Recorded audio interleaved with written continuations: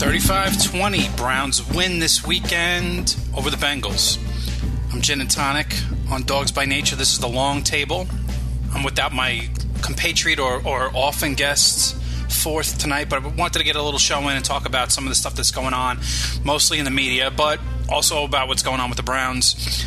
We'll talk about the offensive play calling in the first half and the second half for the Bengals game, where we saw some differences. We'll talk about the overall feel of the team right now, or I'll talk about, and I'll talk about Baker and what my thoughts are going forward with him, and specifically where he is right now in the offense and where he is as the leader of the team. And we'll come back and discuss all that stuff and maybe a little bit more on the Dogs by Nature Longtable. Hello, I'm Spencer Hall from SB Nation, and I want to tell you about my new show, It Seemed Smart. It Seemed Smart is a show about people doing things that, for some reason or another, seem smart at the time. Those things might include doing a little cocaine and driving a bike up a mountain. Or, I don't know, maybe racing 100 miles per hour across the country in the middle of the night with no one's permission. Or even stealing a bat from an umpire's room in a Major League Baseball park. Check it out, and if you like it, tell a friend. I'm Spencer Hall. Don't do anything smart.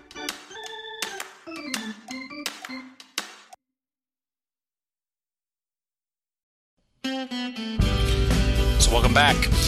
I guess what we'll start talking about is basically a little compare and contrast of some of the things that we saw, or I saw, in the the first half versus the second half in this Bengals game. And it's mostly offensively. Some of the defensive stuff we can talk about too, but realistically, I think we kind of played the same defense. We may have opened up the middle of the field a little bit in the second half because we kind of knew that, well, this is one of those things, let's make them take some time off the clock to score or to pick up yards. Let's not give up big bunch plays, even though at times we did. Mostly it was to contain them and keep the ball in the middle of the field, run the clock, make them take some time up to get points, which is basically prevent defense. But we kind of played that prevent offense too, and it's one of those things that I won't necessarily say is something that I'm totally against, because there is a time and a place for it, but at the same point, I kind of think we took the foot off the pedal way too early. I mean, it was the third quarter. Sure, we're up 28 points at one point, but at the same point, you can't just say, well, none of these teams can come out and score 35 in three quarters, because we scored 35 in three quarters. Now, obviously, they might have needed a turnover here or there, and maybe we decided to play it safe, but we could have put this game away a lot sooner had we picked up just a couple of first downs here or there, put this game in a situation where we're running more than 2 or 3 minutes off the clock instead of, going 3 and out with a run, pass, punt. It's kind of something that we've, I won't say that we are the only ones that do it, but we haven't been in this situation where we've had leads like this before, I guess. So maybe it's something that we're just not accustomed to. But I think one of the things that we have to start doing in a situation like this, if we're going to look at what made us successful in the first half, it was running the ball to set up throwing the ball to the outside. I mean, Baker really spread the ball around very well in the first half, and he only made 4 throws after we put 3 or 4? Either 3 or 4 throws after we put up that fifth touchdown. To me, it just doesn't really work. You can't get so far away from what was successful that you're almost playing scared. Now, I'm not saying it's totally let's start running halfback passes and stuff like that. I'm not, but within the mold of the offense, let's do some things that are successful. Let's keep them off balance. Let's pick up a couple of first downs, because if you have 2 or 3 drives where you pick up 2 or 3 first downs, that third quarter evaporates and they may only get one more possession. So now instead of them having the opportunity to score 2 touchdowns, they only have the opportunity to score 1. Kind of puts us in a better situation. I don't understand why we didn't do a little bit of play action on first down. They're expecting the run at that point. Bring a safety up, freeze them, and then dump something over the middle. Make it 2nd and 2 rather, or pick up a first down on first down, and then you get to run 35 seconds more off the clock, and they have to watch out for play action. So maybe you're a little bit more successful in the running game. It's we kind of had the game in a palm of our hand at that point, and I understand that may have it certainly played a factor into the play calling, but it doesn't mean that you can get away from what's made you successful to that point. And I'm not criticizing the Browns. They went out and they played really well. They were a little flat in the second half, but at the same point, they put themselves in a situation to win the game by making a few plays in the second half. I just think that those plays could have been made earlier, and this game could have been iced rather than, realistically, as a good buddy Bernie Kosar has said, the Bengals were one illegal motion play away from being first and goal at the 4-yard line, down 14 with 4.5 minutes left. So if they score quick, they can punt the ball, or they can kick the ball off with 2 timeouts and a 2-minute warning and still get the ball back quick if we don't get a first down. Now, we found ourselves in that similar situation against the Raiders. You don't want to be in that situation often. When you have a big lead, you let the team come back, and then you fail to pick up a first down. Well, we ended up making the plays that we needed to make this happen. But at the same point, I guess, it's something that could have been avoided. A couple of first downs here or there in the third quarter and early in the fourth quarter, and this game, it realistically it was a laugher. I'm not going to say, but it did get a little antsy at one point. I guess had we not blown that Raiders lead earlier in the season, I don't think I would have been as nervous about this, and I kind of wasn't as nervous about it because, let's face it, the Bengals really didn't have much going for them. No A.J. Green. At that point, Andy Dalton was out of the game.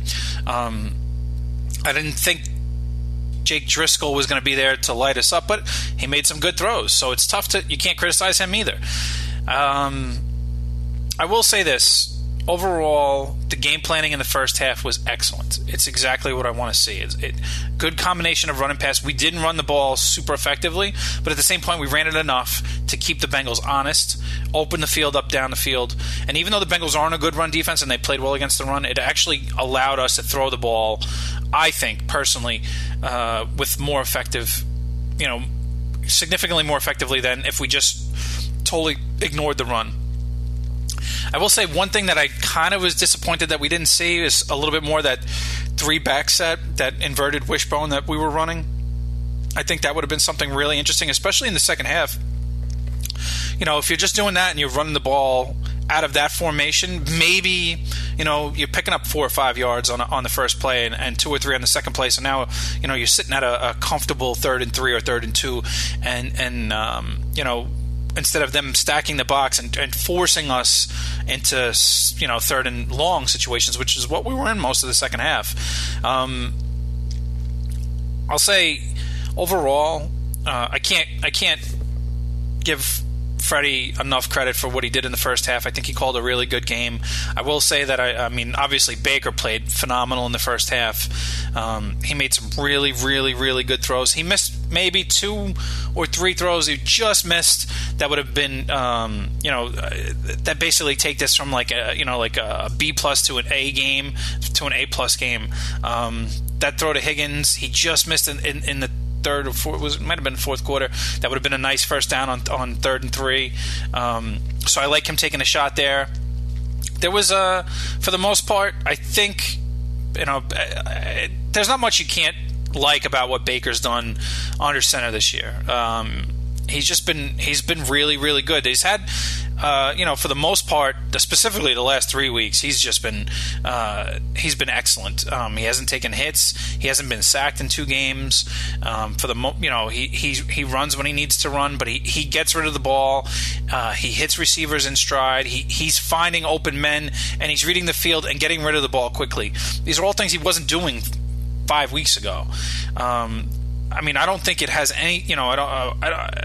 There's no question that this is, mostly because of. I won't say mostly. It's solely because of the move on from Hugh Jackson and Todd Haley. I can't believe how much different this team looks, despite running pretty much the same offense with the same players. Granted, we got Higgins back now, and now we're not using. I guess maybe we're not using the same players because Chubb is getting the ball, and Duke's seeing a bigger role. Njoku's out there catching passes, so we are seeing more from different guys. Callaway, Callaway's role's been scaled down, and he's looked pretty good. He caught the ball. I got to say, I was very critical of pretty much everybody on the team for the drops earlier in the year, and rightfully so. But to see guys like Callaway, Antonio Callaway, and David Njoku come in and make big catches and tough catches and not drop the ball it's really good to see that development. I mean, Njoku made an excellent catch over the middle of the field, diving catch. Callaway made a really, really nice catch on the sidelines. These are things that we're going to need from these guys in order to pick up critical first downs and continue drives to be able to put points on the board. I will say that I was hoping to see more from Landry at some point, and it's really hasn't happened yet. But I'm not necessarily concerned. I still think that Baker is spreading the ball out over the field a little bit more, and I'm totally cool with that. I don't have a problem with that. I do like to see more guys involved. I think it helps. It can only help the offense. Not only in a sense that there's more guys to focus on, but I think. Just the morale of it. If you're a guy out there and you're playing really hard and you get the ball, and every once in a while, you go out there and you play a little bit harder. It's just human nature. And these guys are all paid, and I'm not gonna say that they're there just to they got to do their job and that's it. They're human beings too. So they want to be involved. Everyone wants to be involved in the game plan. Specifically guys that are there to be involved in the game plan. I'm not saying Darren Fells is going to go out there and be pissed off because he's only getting one target or two targets a game, but the other guys, that's what their job is. They're Antonio Callaway is there to catch the ball. David Njoku is there to catch the ball. I don't know what Seth DeValve is there for. I mean, he's out there blocking. He's not catching the ball. I still don't get that whole situation. I don't know what's going on with that. I thought they would have found some way to use him, but I don't know. Maybe the guy's got 3 catches all year. It's just crazy. Anyways, great game, great first half. Not a super exciting second half, but they played well enough to win the game, and that's all that matters. I will say that the non-football, I mean, I guess it is a football highlight, but the non-football highlight obviously is the much talked about Demarius Randall handing the interception football off to Hugh Jackson. I mean, I don't know if that could have gone any better. It couldn't have gone if you scripted it. He caught the ball. He happened to be right there by the Bengals sidelines, 3 yards away from Hugh Jackson. And, after all of the smack talk by Randall on the social medias, it was really cool to see him go out there and tell you, hey, thanks, bud. You did a good job while you were here. I did a not joke. Anyways, Baker kind of piled on. I will say that it's the post-game non-hug handshake thing, and then the media is blowing that up, and I get Baker. I totally understand it. It's gotten a little bit out of proportion, and there's a few things that I've heard in the media in the last, I will say, 24 hours. I mean, I guess a lot of this stuff isn't new. We're all used to Baker. He is a somewhat polarizing figure. I mean, we all love him, and with good reason. I mean, the guy. Listen, I think the guy plays with passion. I always liked him, but I see how he could rub people the wrong way. Obviously, you got the flag planting in the OSU and the at OSU. That's something that I guess at some point people here are going to have to accept that something he did. And at the same point, there's plenty of other things that he's done and said. The KU stuff and his interview with Colin Cowherd, where I honestly think Baker comes across looking like the professional, and Cowherd comes across looking like a coward, a jerk. Baker is always, he's well-spoken, he's well thought out. I don't think he goes into any situation where he's not prepared to say what he has to say and say the right thing. I mean, here, he gets, he doesn't shake Hugh's hand, or he shakes Hugh's hand, he doesn't give him a hug, and after the game, the media is obviously questioning him, why didn't you go in and give you a hug? And he basically says, this is a guy that was here telling us to play our hearts out for him, and 2 weeks later he's coaching against us and a team that is in our division we play twice a year. I don't really get it. I have no, I'm paraphrasing him, but I mean that's basically what he said, and I have no problem with that. Listen, we all have our opinions of you, and mine is not very high. I think Yu's character has to be called into question quite a bit. And I will say that at this point, Baker's can't be called into question. This is a guy that plays hard. His team loves him. You've heard nothing but good things about him in the media when it comes to trying to rally support for his fellow teammates. He's always involved in stuff like that. I mean, I might have even brought this up last time we did a show. There was an article not too long ago where Baker's team won a huge playoff game in Texas high school football game. And obviously that's high school football is huge in Texas, and at the same point, Baker, it was a Friday night, and Baker, they get home from whatever it is, and it's late, and Saturday morning at 7:00 is the rally for the band who was going off to like state finals or whatever. I mean, if you're a football player, like the band, who gives a shit about the band? It's just the band. You don't really care. I mean, this guy is a star. He's their quarterback. Just won a huge playoff game. Gets home late, and at 7:00 in the morning, who's there to support the band? Baker Mayfield. He didn't have to do it, but he did it because he wanted to support the people that were loyal and supported him. I got nothing but there's nothing but good things to say about this kid. I mean, never forget about the football stuff. The football stuff is on another level. I will vehemently say that I was wrong. I was a Sam Darnold fan. I still am a Sam Darnold fan, but I mean, after half a season of watching Baker Mayfield, I can't think what would we do if we didn't take this guy. He is that good. He's the guy that I want leading my team, mostly because he's a good football player. But the caveat being that this guy has the moxie, the attitude, the swagger, anything that he has, everything to back it up, and he backs it up. So Damian Woody, former offensive lineman, he played for a bunch of teams in the NFL, but I remember him mostly with the Jets. Got on and basically criticized on First Take, ESPN's show. Basically got on and criticized Baker Mayfield for saying that you left and took the job and in division, and that it's not a business. And of course, this gets spun around to the whole Baker Mayfield left Texas Tech for Oklahoma. And Baker got tired of it. And you know what? I think he's right. I mean, not that I know he's right. Baker's posts on social media, not much after that was, I left Texas Tech basically because they didn't offer me a scholarship. So, on one hand you have Damian Woody saying that, well, you's got to go get paid, and it's a business, and he's got to make money to pay his mortgages and support his family. And well, here's a kid that played his ass off at Texas Tech. 8 games, started the season as a walk-on, had a great year, gets a concussion, does not get offered a scholarship. That never happens. If you are a walk-on, you play that well, you're the starting quarterback, and they don't offer you a scholarship, you have every right to get up and walk away. I have no problem with that. This is a guy that started for you, carried you to a good record, played well for you. I mean, I think he was the freshman of the year. I don't understand how they didn't offer him a scholarship. And then when he didn't get one, he figured, well, I'm going to go walk on at Oklahoma. And guess what? They gave him one because he earned it. He earned it at Texas Tech, and they didn't give it to him. Well, so if we want to talk finances, we're talking about a kid who doesn't make millions of dollars, who at the point was paying to go to school and paying to win football games for this team, basically, and they didn't offer him a nickel, and that's why he transferred, right?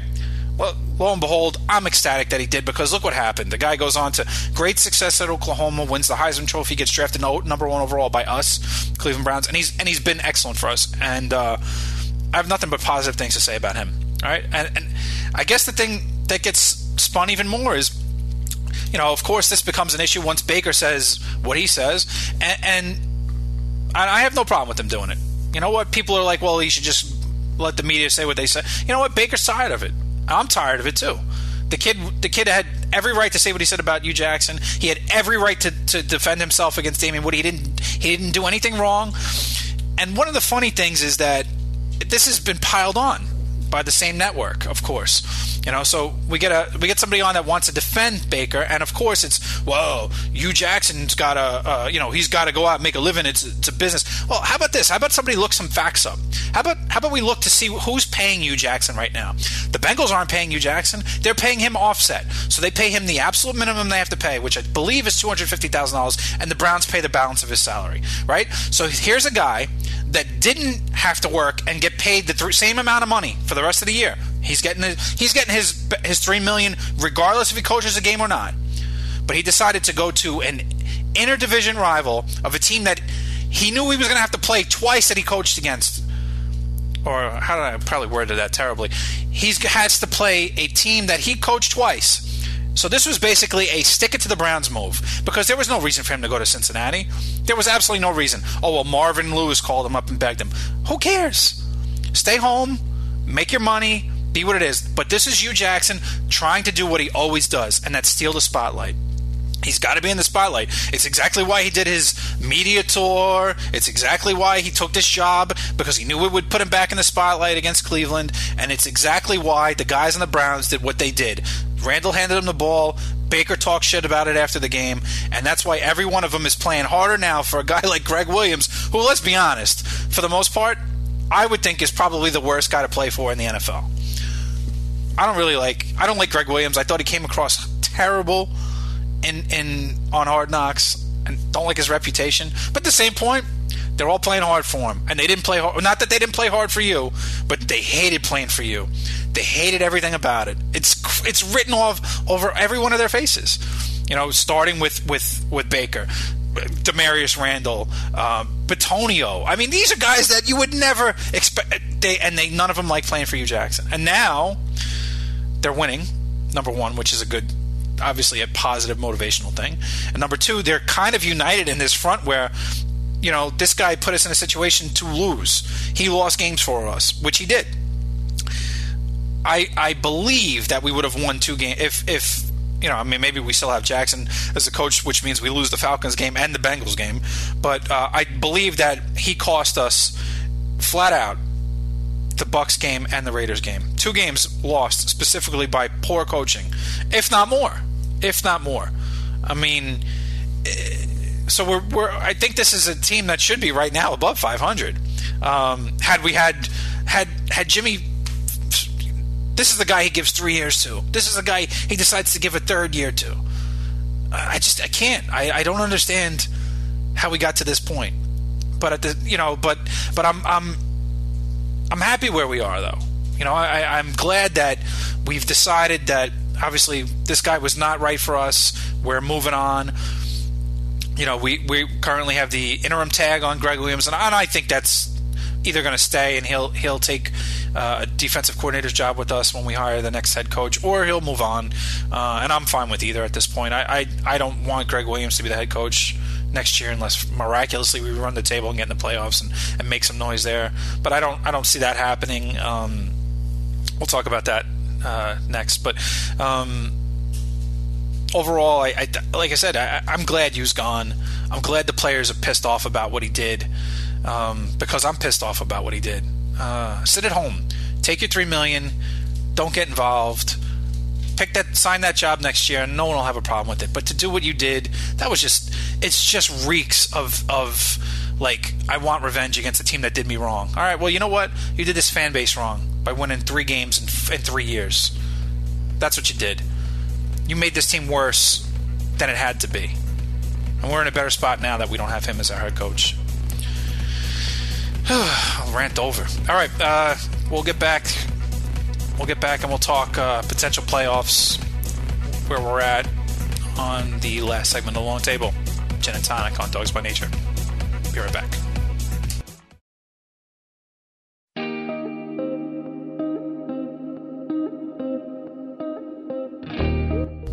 So playoffs. I guess if I'm, the Browns right now, and I'm looking at the schedule, see where we are. 4-6-1, we're behind a bunch of teams. We need a lot of things to go our way. Realistically, winning out is the only option. And if we do win out at that point, it puts us in a really good chance to get in. We've got 5 games left on the schedule, and I would say none of them are easy. But Starting with the first game is probably the most difficult. We're playing at Houston this weekend. A Houston team that Texans team that played up this weekend on Monday night. Actually, not this weekend, on Monday. Their pass rush is just absolutely formidable. They have J.J. Watt, who is, I won't say he's back to old school J.J. Watt, but he's still causing a ton of pressure. I mean, the guy bull rush dominated straight up this from what I watched the first half this week on Monday night. A very good right tackle in Jack Conklin, and he basically handled him. I don't know what to say other than it's a tough matchup for us. I worry about Hubbard being able to hold his own, and I don't know what really to say when it comes to that. They obviously have an improved offense over the last year and a half with Deshaun Watson basically leading the charge. He was excellent at times last year until he got hurt.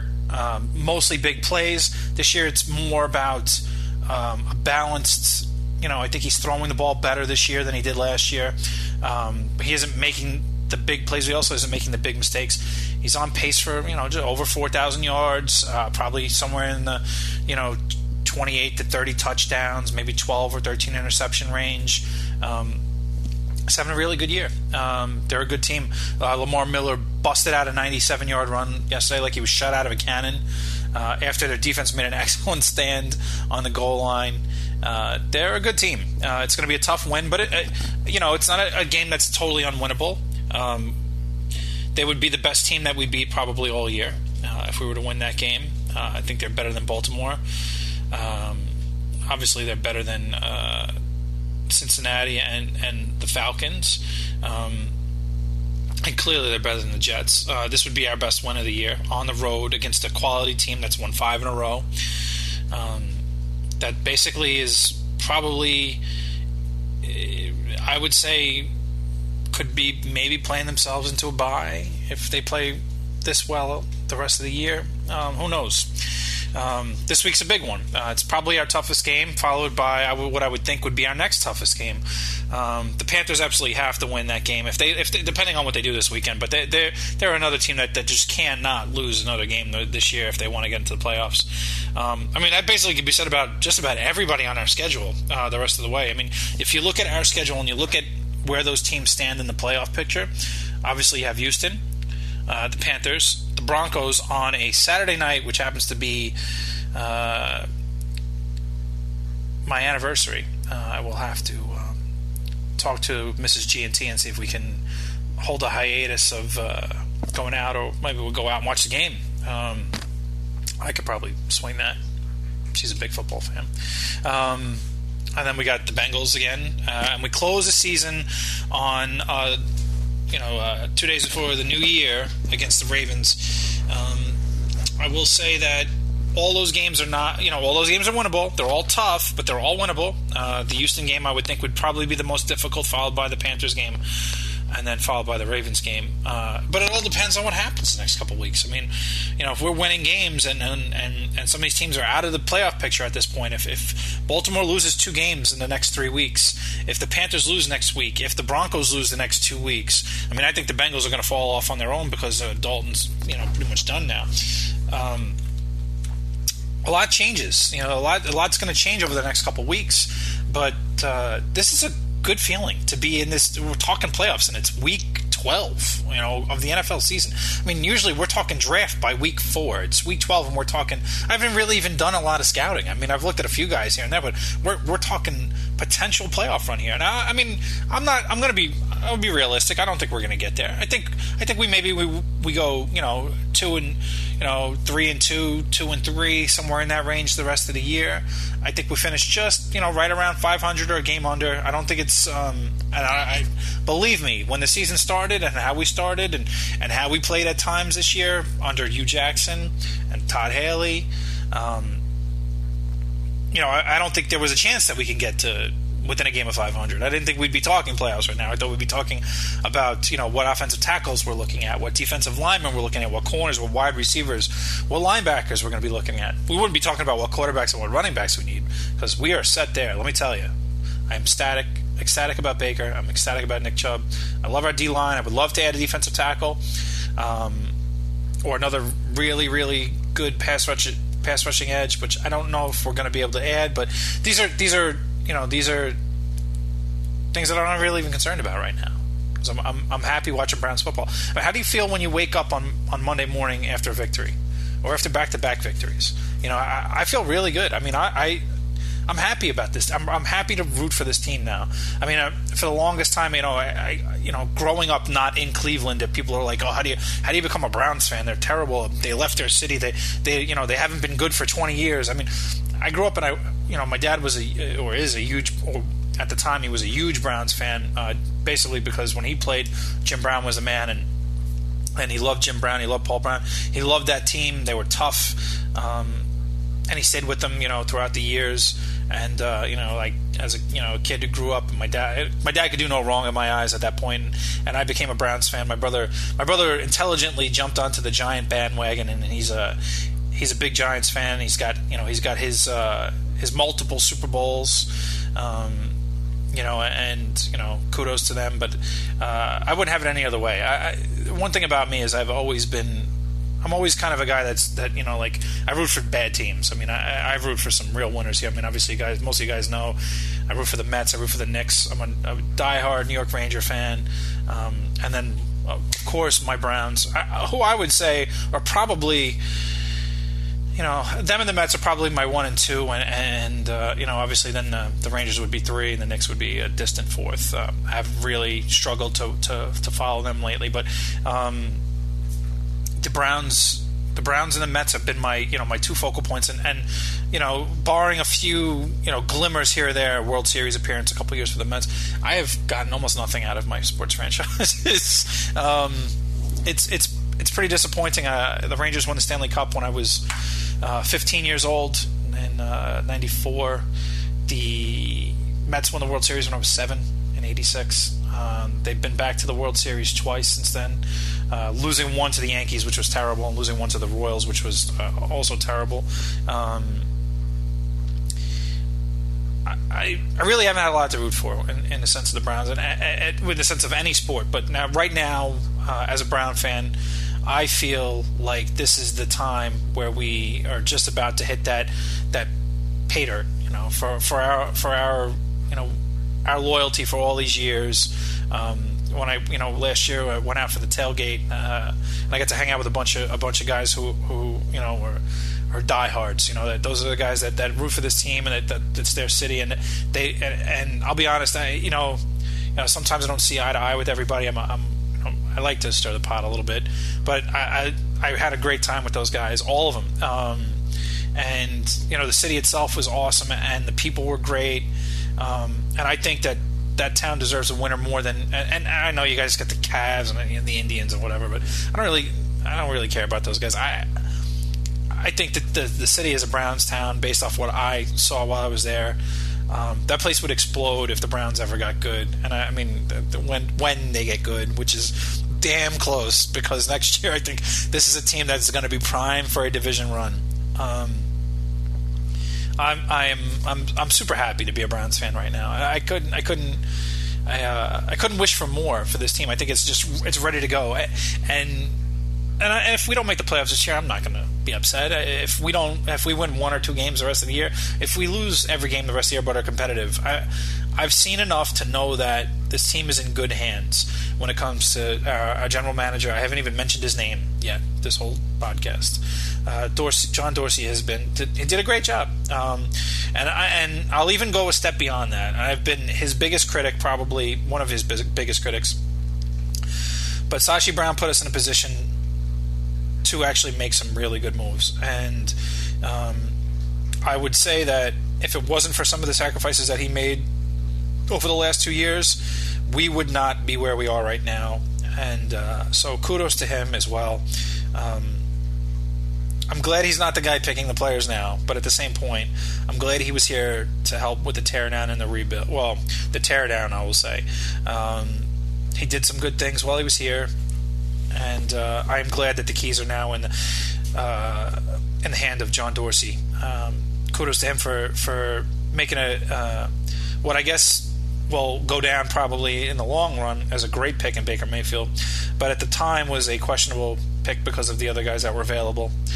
I'm really happy we got a guy like that leading our franchise, and I hope that he's the guy that actually gets to pick the next head coach, whether it be somebody from inside the organization, which I doubt, or somebody new from the outside, which, let's be honest, this is a very, very desirable job right now. We're going to, I've actually seen guys on record that I respect get out there and say that this is the most desirable job in the NFL right now. And I don't see why it wouldn't be. We clearly have Bruce Arians interested, that he would love to come back and coach. His wife is on board. There's a guy that, I could see us hiring, but I think we might go with a younger route. Anyways, totally off tangent here. I don't think we're going to the playoffs this year, guys, but I do think we'll be there soon, maybe next year. I think we're in contention for a division title next year, if all things break right. The division is primed for a long time now. I mean, the Steelers aren't getting any younger. They're going to lose Roethlisberger sooner than later. Who knows what's going on in Baltimore? There may be a new head coach on the horizon there. And Cincinnati, well, if Cincinnati is smart enough to hire Hugh Jackson and then promote him when they decide to do something with Marvin Lewis, either replace him or move him up the chain, and well, I can only give the Bengals fans my biggest sympathies because you guys are doomed. Now, I know you haven't won anything in a long time, or anything meaningful in a long time, and I know that it's probably really bad for us to say something, or a fan of the Browns to say something like that to anybody, but we didn't even... This is a new iteration of the Browns, and you guys haven't won a playoff game since before this iteration even existed. And I guess what I'm saying is, I like the way that we look, and I like the way things are set up for the future. Even if it's, I don't feel like this is a win-now team. Not yet. It's getting there. But over the next couple of years, with the salary cap situation we have, with the players that we have on the roster, I really like our chances to become one of those perennial teams that wins multiple games. And I am sorry, but my dog is barking. I guess I'm going to call it a night here. And I hope you guys enjoyed. Hello, I'm Ashley Carmen. I'm Caitlin Tiffany. We're the hosts of Why'd You Push That Button, The Verge's show about all the choices technology forces us to make. We're back for season 3, talking about questions like, why do you delete your tweets? And why do you type in lowercase letters that make you seem like a serial killer? And why are you on an exclusive dating app? You're not that special. We're releasing a new episode every Wednesday, and you can find us anywhere you typically find podcasts, which is Apple Podcasts, Google Podcasts, Pocket Casts. So go ahead and subscribe and check us out.